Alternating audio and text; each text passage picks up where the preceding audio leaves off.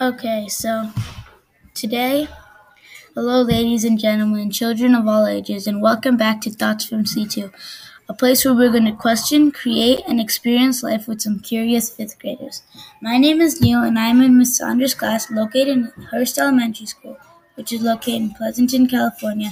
And today we're going to talk about sports and how some people are criticizing athletes for their tremendously large contracts they are given.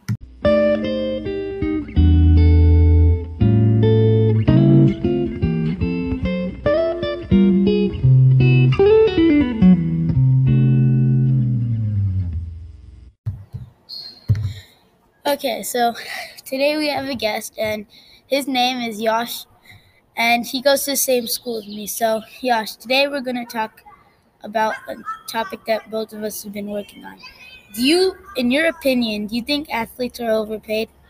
No, I think they are paid enough, but because of a lot of reasons. Yeah, so one, I think they work for their money. They work tremendously long, and I read this article where I think the chances are like to become a pro basketball player, like 1 in 1,860, which is pretty hard to do, Yeah. right? Yeah. So It's very rare why do you think people call athletes overpaid?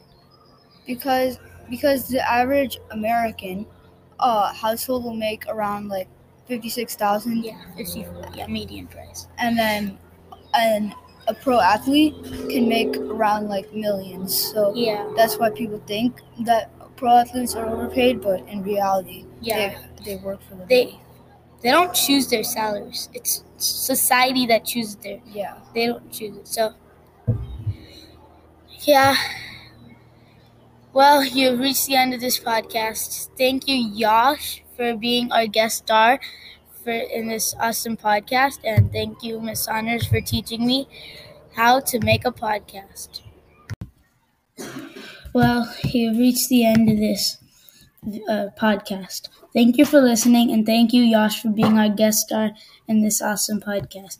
And thank you, Miss Saunders, for teaching me how to make a podcast.